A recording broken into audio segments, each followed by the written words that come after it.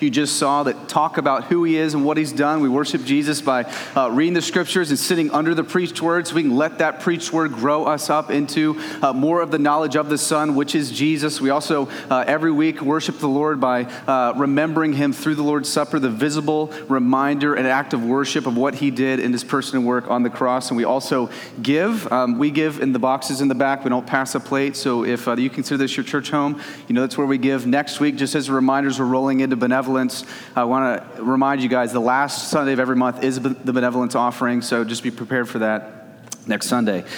Just by way of announcement, Mariana and Jim, this is their last Sunday with us. They've been faithfully with us for a long while, and they're getting married on Friday. And then you guys are, amen.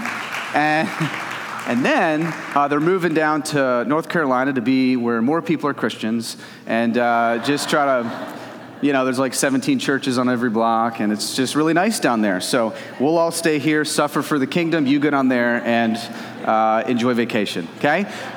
Anyways, we love them. We're sad to see them go, but just thankful for what God's doing in their life. So Luke chapter 12, here's what we're going to see this morning.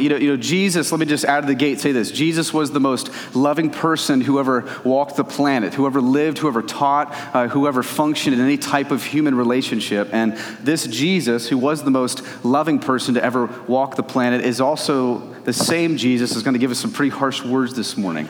He's going to say some things that might stun you, that might shake you, that might cause you to say, really, is this the Jesus that I knew growing up in the scriptures that would say something like this? But it's driven by love, driven by justice, driven by him wanting to give his Father great glory. And so we can trust the things that Jesus says because they're for our joy, right? We always say here that God is not a God that's trying to take from you. We aggressively want joy. We're all about pleasure, but it's about finding pleasure in the right place, okay? Misplaced pleasures, misplaced worship, which is idolatry, right? So we want to get away from idolatry, worship the true God in right place, pleasure, and joy that's only found in Jesus. So he's going to show us where to go with that. And particularly this morning, he's going to be talking about the second coming. And the second coming is not something I don't think we think about a whole lot. I don't think it's something we talk about a whole lot. But I don't know if I've said with the Apostle John more than ever the last couple of weeks than I have in years, come Lord Jesus. I don't know about you. I don't know if that's just been on your lips, just as come Lord Jesus. We need the second coming, right? Living in a fractured, broken, sin-bent world is not easy, so we're living in that already not yet phase. And Jesus is going to roll out for us what that is like and more about that. And here's what he's been doing. He's been basically continuing to lay on us the weight of what it means to be in the kingdom of God. So Luke's gospel is all about what it means to be a part of or not a part of the kingdom of God. That is entrance into a kingdom that has a king, and you can only enter that kingdom through the ransoming purchase of the king's son. And so we've been seeing that all throughout Luke's gospel. And here as he gets into this already not yet, he's going to show us what this means. Now, what that means for us is the kingdom of God, we saw last week, has an immediate sense and it has an eternal sense, right? So there's an immediate aspect where you are his, you're adopted into a new family, your sins are forgiven, you're gifted righteousness, and now you walk as a holy child of God. You grow in your holiness over time, yet it's not fully realized yet. He hasn't established his fullest kingdom when he returns and wipes out sin for good as the good just judge that casts into hell and grafts into heaven. That's not here yet, but it will be here. So how do we operate in this already not yet, longing for his second coming? And that's what Jesus is going to get at us with this morning. So let me just say this. You got a lot of wacky ideas out there when it comes to the second coming. Okay, so you've got like the preterist view, hyper preterist, which is basically like we're just living on blank pages. Everything has already happened. Jesus already came, right? There's no white throne judgment. There's no resurrection of the dead. There's none of that's happening because it's already in the past. Now, this isn't anything new. If you look at 2 Timothy, Paul, tells Timothy, hey, there are these crazy guys that are teaching the resurrection already happened. Right, it hasn't happened yet. Then you got kind of the middle of the road people where the second coming's more like just second class. Doesn't really matter. Don't really need to think about it. Doesn't affect my life that much. Jesus might be returning, but that doesn't shape how I live at all. And then you've got the other, far right, which we've seen, right? These are the people who just over-dramatize it. They've been given special revelation. They know exactly the date and the hour, get in their pajamas, get a cup of coffee, go on the rooftop, and no rapture comes, right? So they just keep talking about it. So what Jesus is going to say, which is biblical and right, and how we need to think is the second coming is coming. You don't know when it'll come. The point is it's coming. Okay, so you don't have the day or the hour, but the point is you got to be ready because it is going to come. It is going to capture us and we don't even expect it. And Jesus is going to say here, my second coming is nothing to mess with. It's basically what he's going to say. So let's drop in at verse 35 in chapter 12 as Jesus has been giving us this discourse, right? Started in 12, chapter 1. It's going to continue through 13, verse 9. So right in the middle of it. He says this, stay dressed for action and keep your lamps burning. And be like men who are waiting for their master to come home from the wedding feast, so that they may open the door to him at once when he comes and knocks. Okay, so just so we understand, in ancient Near East, slaves and masters was a way of life. So your dictation of time is not done by the clock. It's not done by your schedule. People will come and leave sporadically when you least expect it, depending on how wealthy you were with a wedding. Weddings could last hours and hours and days. Some could last shorter. So a master who has servants in the ancient Near East, this is very common. He could go, hey, I'm going to a wedding feast. I'm going to a wedding. I don't know when I'm going to be back, but hey, all I know is be ready when I get back. Okay, do all your duties. Do what you're supposed to do, what you're asked to do. So when I turn that knob to walk through the door, you're there ready to greet me. Okay, so his point is just be ready, and you don't know when I'm going to return. So this is a perfect illustration Jesus uses to talk about his second coming. And he uses this and says that it's like these servants who are at a house. The master leaves, and they're waiting for his return. He says, I don't know when I'm going to be back, because that's how weddings were. And he says, why? But I will be back. You hear Jesus say that? You don't know when I'm going to be back, but I will be back. And he says two things, stay dressed for action and keep your lamps burning. Now, stay dressed for action. That's just literally means to gird up your loins. You guys are like, gird up my loins. Okay, let me put this in New Jersey language.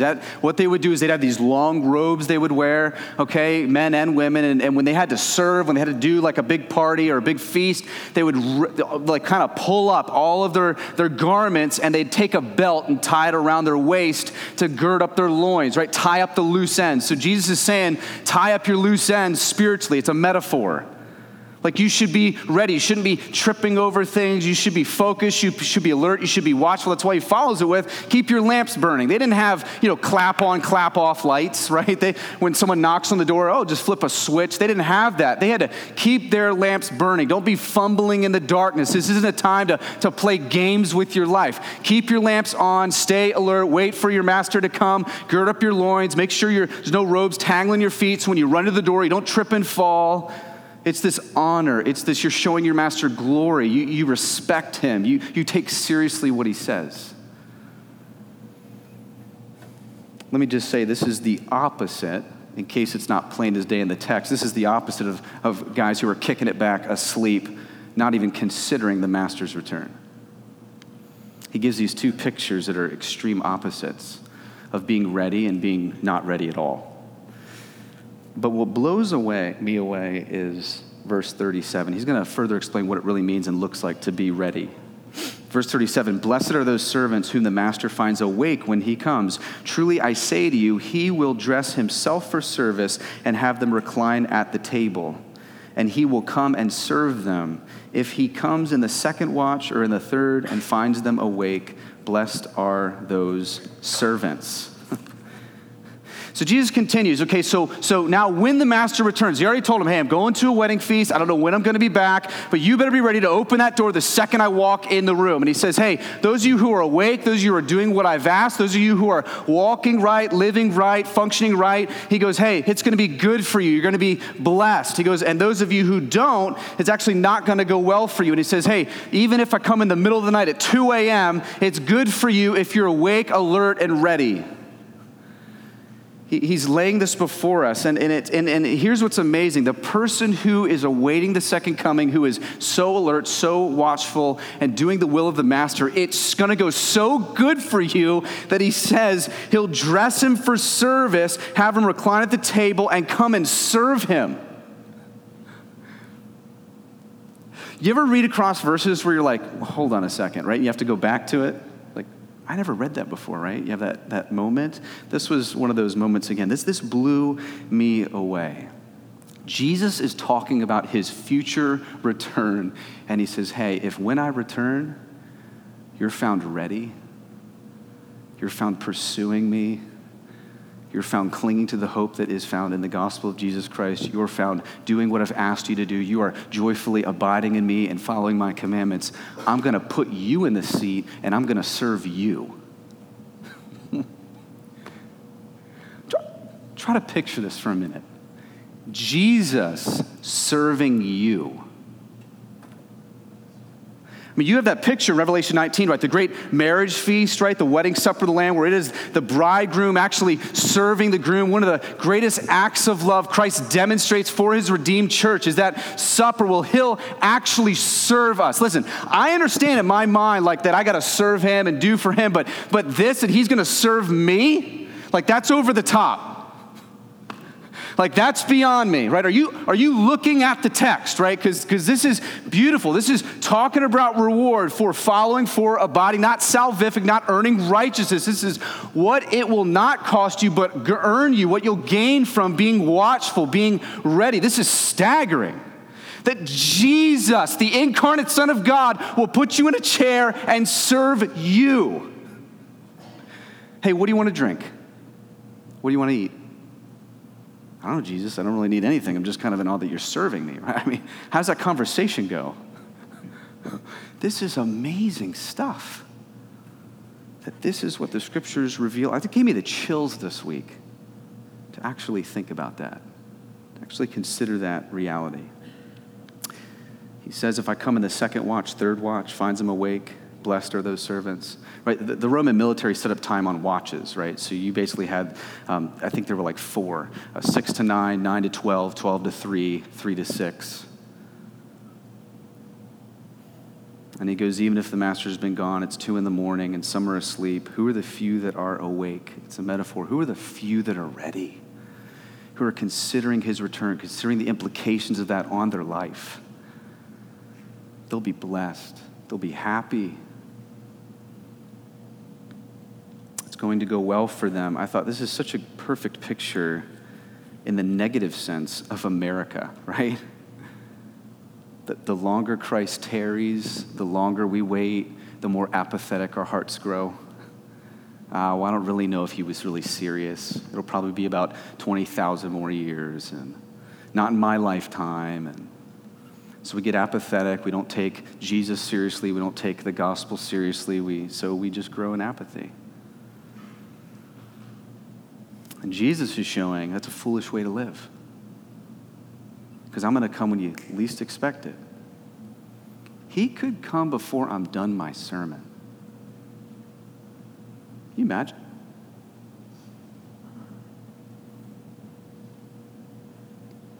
So he gives a serious warning. So he's going to put some weight on this. So we actually think about this and consider this. Verse 39, but know this, that if the master of the house had known at what hour the thief was coming, he would have left his whole house to be broken into. Would not have left his whole house to be broken into. You also must be ready, for the Son of Man is coming at an hour you do not expect. So then he changes this analogy to a thief breaking into a house. So let's just go through this realistically. If you knew that a thief was going to break into your house at 1 a.m. tonight, what would you be doing? Preparing, right? Getting ready. Turn the sprinklers on to hit him in the face. I mean, you got all these cool ideas. Call the police, have them ready. You want to ambush him. You would do everything. Make sure your alarm system's working in case you fall asleep on the couch. There'd be a seriousness to you. There'd be a readiness to you. You keep your light on. You keep your lamps burning. You do everything it costs you. So he's saying, hey, even in that case, this case, it's more serious, more weighty, but you don't know when he's coming. So how would you put more aggression in preparing for a thief than me, the Son of God, who will come in justice and in mercy to all those, justice and justifier. He will make right all things. It will be weighty. It will be big. It will be supreme. It will be glorious. There will be hell. There will be heaven. I mean, if you're not really taking that seriously, what's happening in your heart? I mean, how is there no preparation in that way? He just gives a simple analogy saying, hey, you'd be so aggressive in this if you knew this were happening. In the same way, you know this is happening, but you don't know when. So be ready. So be prepared. How do you, just not verbally, but just how do you categorize yourself? Girded up, ready for action, lamps burning. When was the last time you thought about the second coming? I mean, like, legitimately thought that in an instant, our lives will forever change. In an instant. When was the last time you even considered that?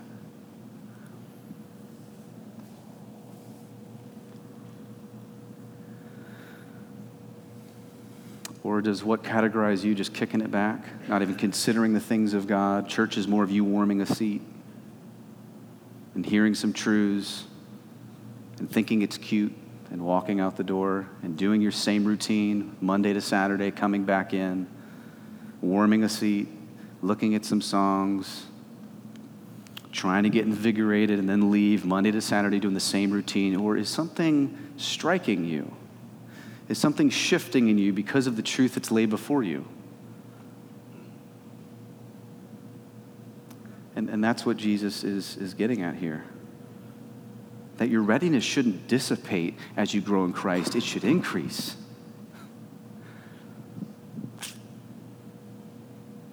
Now, at this point, he's basically just making this observation and this truth that he's going to come at an hour you do not expect. So you prepare and you're ready, but you don't have the fixed time. I remember this week, this just kept ringing in my head, and I thought about this. I think about this a lot, but I had a good brother in the Lord who just loved to walk with me when I was in high school and taught me the things of God. And he was a few years older than me. He was right out of college. He played lacrosse, so we shared that love. His name was Matt. And so he would just teach me the things of the Bible. We'd go out and throw, and he'd be sharing his faith and sharing the things he learned. And one time we were at a basketball game together, and I remember us sitting at this basketball game, just watching this game. He brought his granddad. I remember him always talking about his grandfather. His grandfather was just like a giant in the faith and loved the Lord and modeled his life just after the things of the word. And I remember we're sitting there. It was amazing. We were actually at the game, and I look over at his grandfather, and it looks like he's praying. And I'm like, that's weird. This is like an exciting game. Like, it was like one of these regional championship games. Like, man, why does it look like he's praying? And I lean over to Matt. I'm like, hey, dude, what's your granddad doing? Why isn't his eyes open? Why isn't he? Is he falling asleep? I mean, this is kind of. He goes, no, he's probably praying. I'm like, praying? I'm in high school. Give me some grace. He's praying. So I said, well, what's he praying for? He goes, I don't know. Why don't you ask him? I'm not going to ask your granddad what he's praying for. I care about my reputation. I mean, I'm at this game. This game is intense. Like, I just want everybody in my row to be alert and ready and watching the game. And so I eventually, because I just had to know, so I lean over, and when he kind of opened his eyes and kind of sat up, and he looked kind of somber, and I said, hey, can I ask you a question? I said, what were you just doing? Is this not exciting for you? And he said, no, I just never know when Jesus is going to return. And I was like, Matt, does he know something we don't know? And in my high school mind, I'm like, oh my goodness, is he? Because I mean, those people who you just see love the Lord, you kind of take everything they say. So I'm getting like kind of antsy as I'm sitting there. And he goes, no, I'd rather be at home praying for lost people, and I'd rather be out sharing my faith. And I love the game, and it's great, and it's exciting. But man, I mean, if Jesus comes back right now, how's he going to find me? That blew my mind. Like, I had never even heard someone talk about the second coming.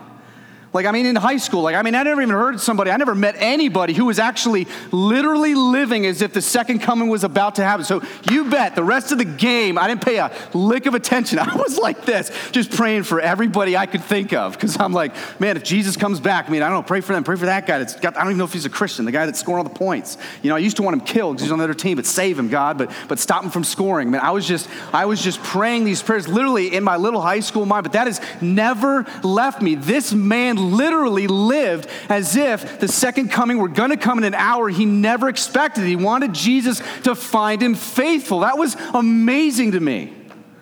That was such a model to me. I'm going, man, this guy is that's incredible that here at this game, he's considering the weightier things in life. He gets verse 39. He's going to come at an hour you don't expect. None of us have any clue. Yes, there are signs. Yes, there are things that God has given us for the ends of the age, but none of us can say this is when. Matthew 24 will say even the angels don't know. What in the world? We don't have time for that. Okay, so there's all these things. So at this point, the implications are twofold for this parable. Be ready, and there's danger in not being ready, right? So naturally, Peter loves to talk. Right? He's a spokesman for the group. So at this point, Peter's feeling some implications. Self-examination's filling up in his heart. So he decides to ask Jesus, because he always does this. He's the loudmouth. So he makes sure to know, who are you talking to, Jesus? So he says in verse 41, Lord, are you telling this parable for us or for everybody? Peter's like, hey, Jesus, okay, this is getting serious. Now, are you saying these things for us, your little cohort, the leaders, or everybody? And I love it, like Jesus does. Jesus always answers indirectly. So he indirectly answers Peter's question with another parable. I love it. Jesus is either endlessly frustrating or endlessly beautiful, if you read his life. So he answers with this parable, verse 42. Listen to all this. We're going to read the whole thing. And the Lord said, who then is the faithful and wise manager, whom his master will set over his household, to give them their portion of food at the proper time? Blessed is that servant whom his master will find so doing when he comes. Truly I say to you, he will set him over all his possessions. But if that servant says to himself, well, my master's delayed in coming, and he begins to beat the male and female servants and to eat and drink and get drunk, the master of that servant will come at a day when he does not expect him, and at an hour he does not know, and he will cut him in pieces and put him with the unfaithful. And the servant who knew his master's will but did not get ready or act according to his will receive a severe beating. But the one who did not know and did what deserved a beating will receive a light beating. Everyone to whom much was given, of him much will be required, and from him to whom they entrusted much, they will demand more. Jesus tells another parable to answer Peter's question. And it's dramatic. And he basically rolls out this parable and says, okay, another master leaves. I'm going to use another master-slave analogy because you guys get this. This is how you live. This is how you work. He goes, hey, the master leaves.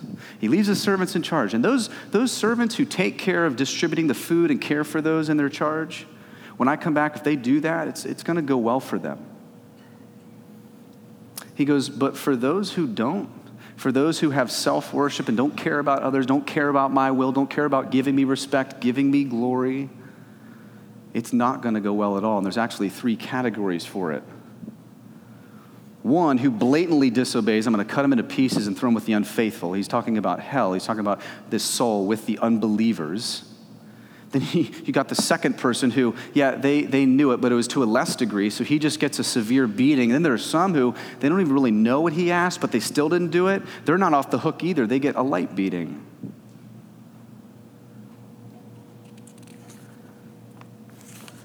Very simply, you've got 2 groups of people, those who are ready and those who are not ready, those who are faithful and those who are unfaithful. And here, the first will be blessed, the latter will be punished. Jesus is basically answering Peter's question by going, it's self-explanatory. Some of you are in the first group. You're ready now. Some of you are in the latter group, and you should get ready now. Now, just to clarify something, some people think that in this group, these three levels, that everybody is a believer because it shows they all have the same master.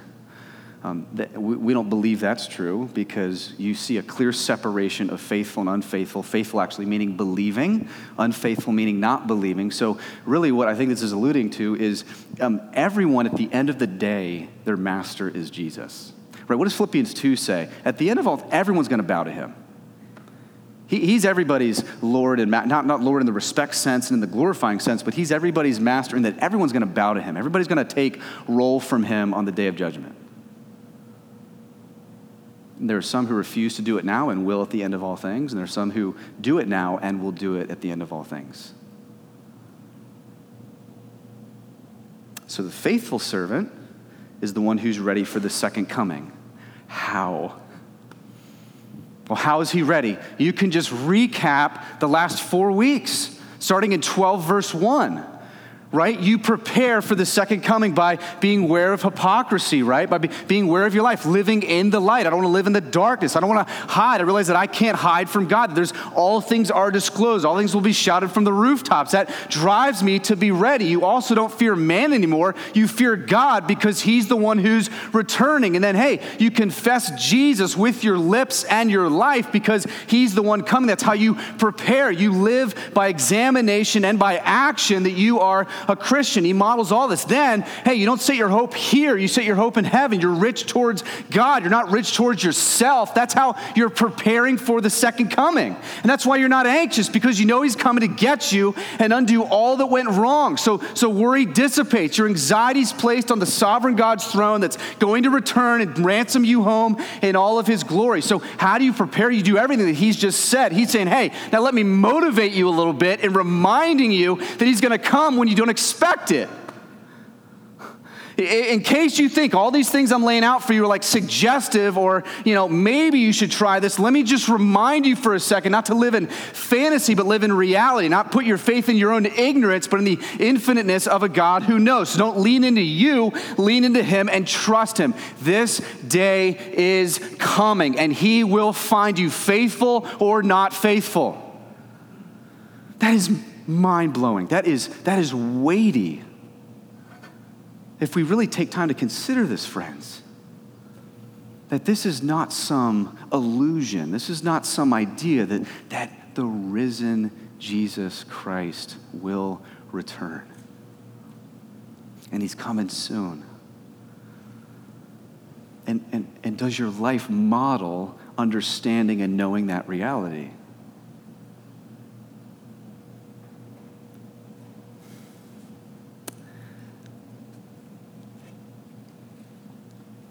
Jesus says if you've done for him, if you've come to him for the solution for your sin, and you're ready for his second coming, if you're part of the faithful category, you'll be blessed and he'll put you in charge of his possessions.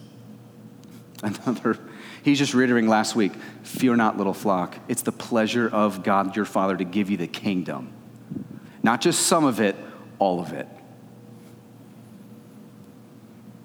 So when he returns, remember, he gives you all that he owns. Remember, we talked about 3 weeks ago, you're a joint heir with Christ. Amazing. And he'll not only serve you, he'll put a feast before you. He'll sit you in a chair, and he'll wait on you. That's so stupid. That's insane. So he gives the faithful encouragement, motivation.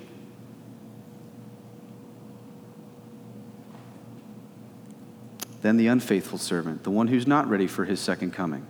He's the one who has no urgency, and he just does what he wants. He just fills his life up with his lusts and loves. He loves worshiping himself. He loves being his own God. He loves playing the role of creator. The unfaithful servant is the one who just wants to live his life. This is the person who says, I'm going to do everything for me, and then right before Jesus comes back, I'm going to fix up my life, get my fire insurance, and get raptured with him. That's one of Satan's biggest lies. I see this, especially when we did high school and college ministry. So much of this. I want to just flaunt, do what I want, live for my lusts and loves. You know what? Hey, later when I'm 20, 30, 40, 50, 60, 70, hey, then I'll get serious. Then I'll start following Jesus. Then I'll make a real profession of faith that actually, examines my heart and causes me to live a holy life. Okay, then I'll do it. But until now, I'm just going to live what I want. I want to enjoy the world, test it out a little bit, test drive the car. Listen, the Holy Spirit of God is not at your bidding. I can't plead with you more than this. I hear this all the time. You think that you kind of direct him and tell him when to woo you and call you and open up your heart. Listen, today might be the only time that you're even open to the truth of the gospel. So what you want to do is trust in Christ, throw yourself on Christ, and come to him now, because he might come tonight when you're sleeping. Like, you don't have time. Life isn't a game. Jesus is going, hey, wake up. That's what Jesus is doing here. He's going, hey, wake up from your stupor. Don't buy the lie that you got all this time. You can just kind of do what you want. Just live for your dreams and your wants. No, live now for him, because when he comes back, it'll all be worth it. Who cares what you're sacrificing? Look at what you're getting. This is pressure. This is why Jesus says in this text, if you live with disregard of the things of God and the call of the gospel, there will be a day that comes you don't expect, and he will cut you up into pieces and throw you with the unbelievers. Some of you are like, I'm not putting that on my coffee mug, right?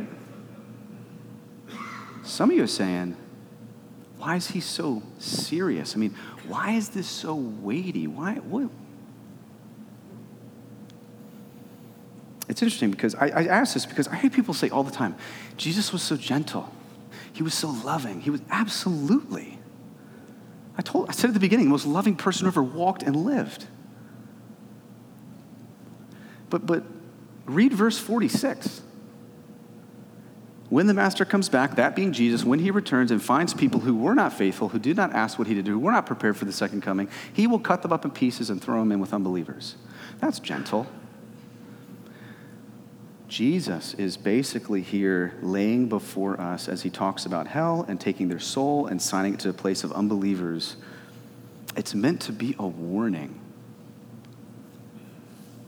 Now listen, the people listening to this were fully aware of the Old Testament. You got parts of the Old Testament where the sons of Ammon actually, in defense of the enemies of God, cut them up into pieces.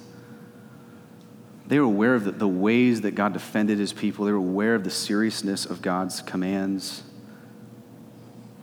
But Jesus is trying to get across to you the seriousness of this. And here's what I mean. Have you ever, those of you who are parents, have you ever made a warning to your kids that you kind of like just even exaggerate a little bit because you so want them to get it? Like, that Jackson just wants to like keep touching the stove and the oven and like, well, I don't really take you seriously, Dad. I don't really think I'm going to hurt myself. And you ever been like, man, if you touch that again, your flesh is going to start falling off, and like you're going to see all your fingers and your bones, and you know what I mean? Okay, just me, just my parenting. That's my parenting style. But this is what he's doing. He's basically welling up in you. Hey, do you not take this seriously? This is serious stuff. I will cut you up into pieces and throw you with the unbelievers. I'll give you a body that's fit for eternal torment.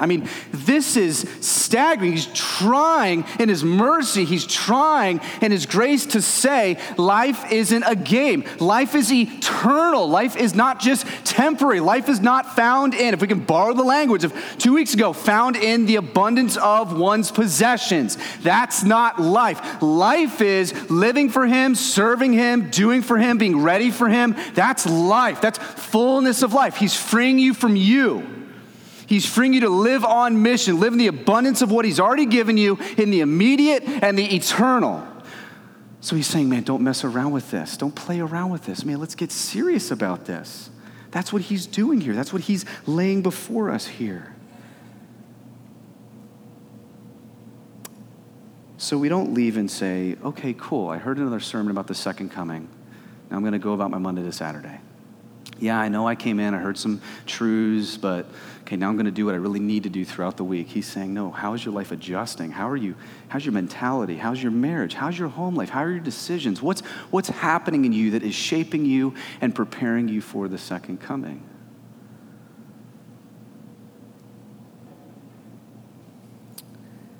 It's been hitting me really hard this week. Because Jesus is saying when he returns in judgment, it'll be most severe for those who keep hearing the truth of the gospel and reject it. It'll be worse for them. And the reason it's been hitting me so hard this week is I know the common language of, man, okay, I know God sent Jesus to die for my sins. I know he's my champion. I know he gives me his righteousness. I know he forgives me. I know he's put me in a new family. I know that I have eternity waiting. I know all those things. I know he's my father. I know that he's my ransomer. I know he's supposed to be my king. I know I'm supposed to commit my life to him. I know, according to Luke 9, I'm supposed to die to myself, pick up my cross, and follow him. I know all those things, but just not yet. That can wait. And I'm saying it can't. I'm saying it can't wait.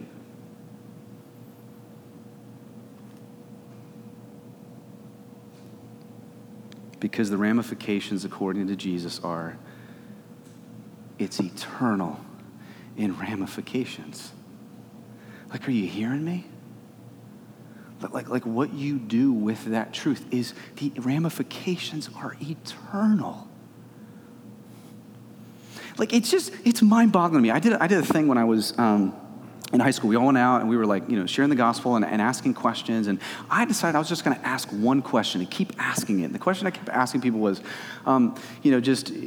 based upon your life, based upon all that you know in the scripture, and I wanted to ask Christians, do you think that you're going to heaven or you're going to hell, right? Classic question, right? And you know what most people's answer was? Yeah, I think so. I think so? Yeah. Hold on. We're talking about heaven and hell. And I think so. Hold on. We're talking about eternal ramifications, right? We're talking about eternal punishment, torment, separation from God. I mean, hell, fire, hurt, pain, eternally separated from loved ones, having a conscious understanding of that. And you're also talking about eternal glory with the maker of the universe and eternal bliss. You're going to bank that on I think so. I mean, eternity.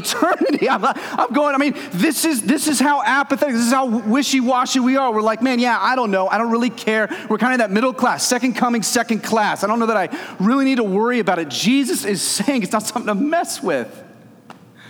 So if you're his, absolutely anticipation and waiting and longing. And yes, I understand the longing to see people come to know Jesus who don't. We have family in our family that does not know Jesus, and that rips me apart.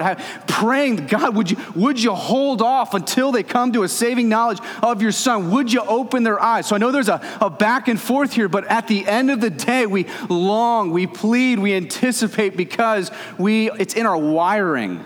You're a new nature. You have the Holy Spirit of God, and that causes you to want that. That causes you to live faithfully. We learned a couple weeks ago that the Holy Spirit of God is what keeps your profession of faith to the end. That don't worry, he'll sustain you. Don't worry, he'll give you the words to speak in dark moments of the soul. Don't worry. The Holy Spirit will carry you. At the same time, Jesus is saying, hey, but don't be ignorant. Look at your life. Examine your heart. The grace in the gospel protects us from passivity, friends. It actually fuels you to do. You don't do because you need or you're trying to obtain. You do because it's who you are. Right? The true gospel is resting in your acceptance in Christ, which leads you to outflow of actions based upon that. So it's not, I'm going to do so I can become. It's because I am. Let me do.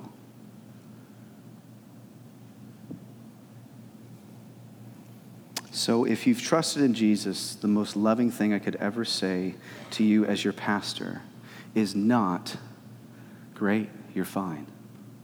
The most loving thing I could say is, keep going.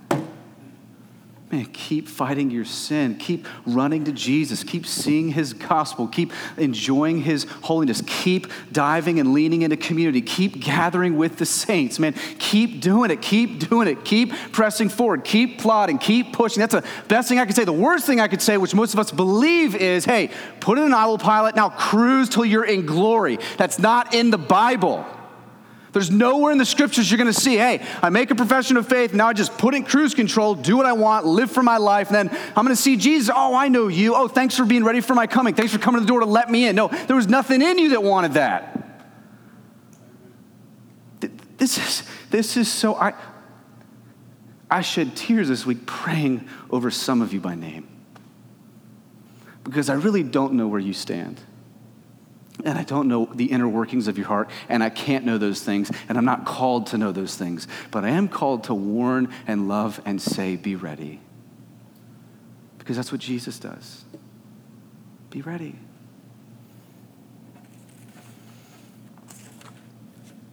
What's the point?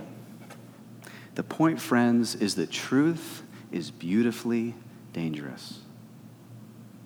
It's beautiful, and it's dangerous. Because when you know it, there's an accountability now put upon you to either reject or respond, right? Better to have never known than to know and reject. That's why Jesus gives those three categories. You either reject straight up and are hostile, you either know it and apathetically reject, or you really have no understanding of it all and you still reject it. Regardless of whether you reject Jesus in your hostility and straight up anger, or you reject him in your indifference, you're still going to be found lacking on the day of judgment. It doesn't matter which category. We saw this back in chapter 10 with the woes, right? Jesus basically said, some will have a hotter hell in judgment, not because necessarily the degree of your sin, it's the degree of one's rejection of it. It's the degree of one's rejection of the truth. The accountability. So here's how this rolls into this morning. It's high-risk behavior for you to continue showing up week after week, week after week, and doing nothing with the truth that you hear. The more knowledge you've been given, the more will be required, he says. The more knowledge you've been given, the more you will be required of you. So let me just roll through three things. How do you get ready? How do you get ready for the second coming? Number one, you come to Christ. That's the first and primary way. Man, you come to him. You trust in Jesus alone for the forgiveness of your sin. You lean into him for the righteousness necessary to be made right with a holy God. You circle back to Luke 9. If anyone wants to come after me, let him deny himself, pick up his cross, and follow me. For if he wants to find life, let him lose it and forfeit his life here. Because what merit, what goodness does it give a man to gain the whole world yet forfeit his soul? So you come to Jesus. You come to the one who's coming back. You come to the one who holds the remedy for your deepest need of your sin and who makes you secure until his return, and then you walk and you live. That's the first thing. It's a call to salvation. Number two, it's a call of stewardship. Right, so we've all been stewarded with time, stewarded with gifts, stewarded with wiring, stewarded with talent, stewarded with treasure. So how do you use your money? How do you use your time? How do you use your job? How do you use your house? How do you use everything God's given you in preparation for the return of Jesus? I love it. I was talking to an older woman here that's a member of our church recently, and she was saying, Mike, I don't know how. I don't know how I couldn't take all that God's taught me in all the years I've been alive to not dump that into, disciple that into women who are younger than me, just entering into marriage, being a Titus 2 woman. That's beautiful. That's it. Like she's stewarding her time, preparing for the second coming, understanding. Why would I not do that? How do you see your job in light of the second coming? How are you stewarding your time there? The neighborhood, I say this over and over, the neighborhood God's place. You don't need to go looking for people. You live next door. How are you stewarding that time in light of the second coming of Jesus? Guys, I know this is not easy. I know that we struggle with fear of man and the things that rise up, and that's why we have to keep remembering Jesus' words to us beforehand that says, hey, don't fear man, fear God. he can cast into hell. Man, what's the worst thing man can do to you? Worst thing they can do is kill you. And so he shows us that we are good stewards. Some of you guys have been given much knowledge of the scriptures, much wisdom, and some of you guys just brag that you know. You're a terrible steward. It should cause a humility in you that causes you to want to teach others also, to impart that wisdom, impart those truths. Not to just store it up and look arrogant and prideful and, no, okay, let's leak that out onto people. Be a good steward of what God has given you. And lastly, number 3, it's a call to personal holiness. This is what the second coming does. If you look at 2 Peter 3, he talks about, man, them gazing and looking and waiting. They're doing it because they're looking and waiting, it causes them to live a holy life, sober-minded, self-controlled. Because how is God going to find me? It's like Matt Wells' grandfather. Man, how is God going to find me in this moment? That's incredible. I mean, think about it. Next time you are tempted with a gross out, just the sin that enslaves you, whether it's visually, whether it's internally, man, Jesus could come back in this moment. And how does that shape my conviction and my repentance and my walking and treating this person, treating this person, and shepherding the flock and shepherding others? And how does that shape that? How does that work itself out? Guys, we need help with this. I know we're going to walk in this. We're going to strive in this. There's going to be stumblings and fallings, but let our trajectory be north as we walk together in this.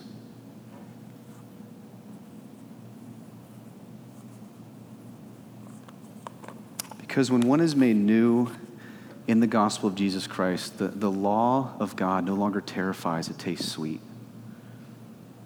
You love his commands now. I've said this before, you just go through the whole 10 commandments, right? Have no other gods before me. Why would I?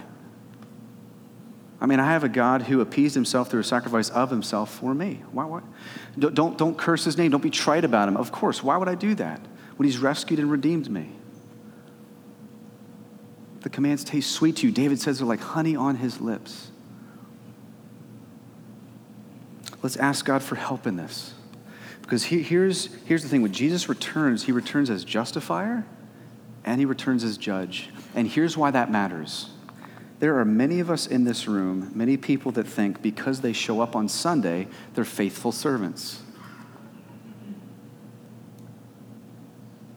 What you need to ask yourself is there a repentance in my heart that is bearing fruit?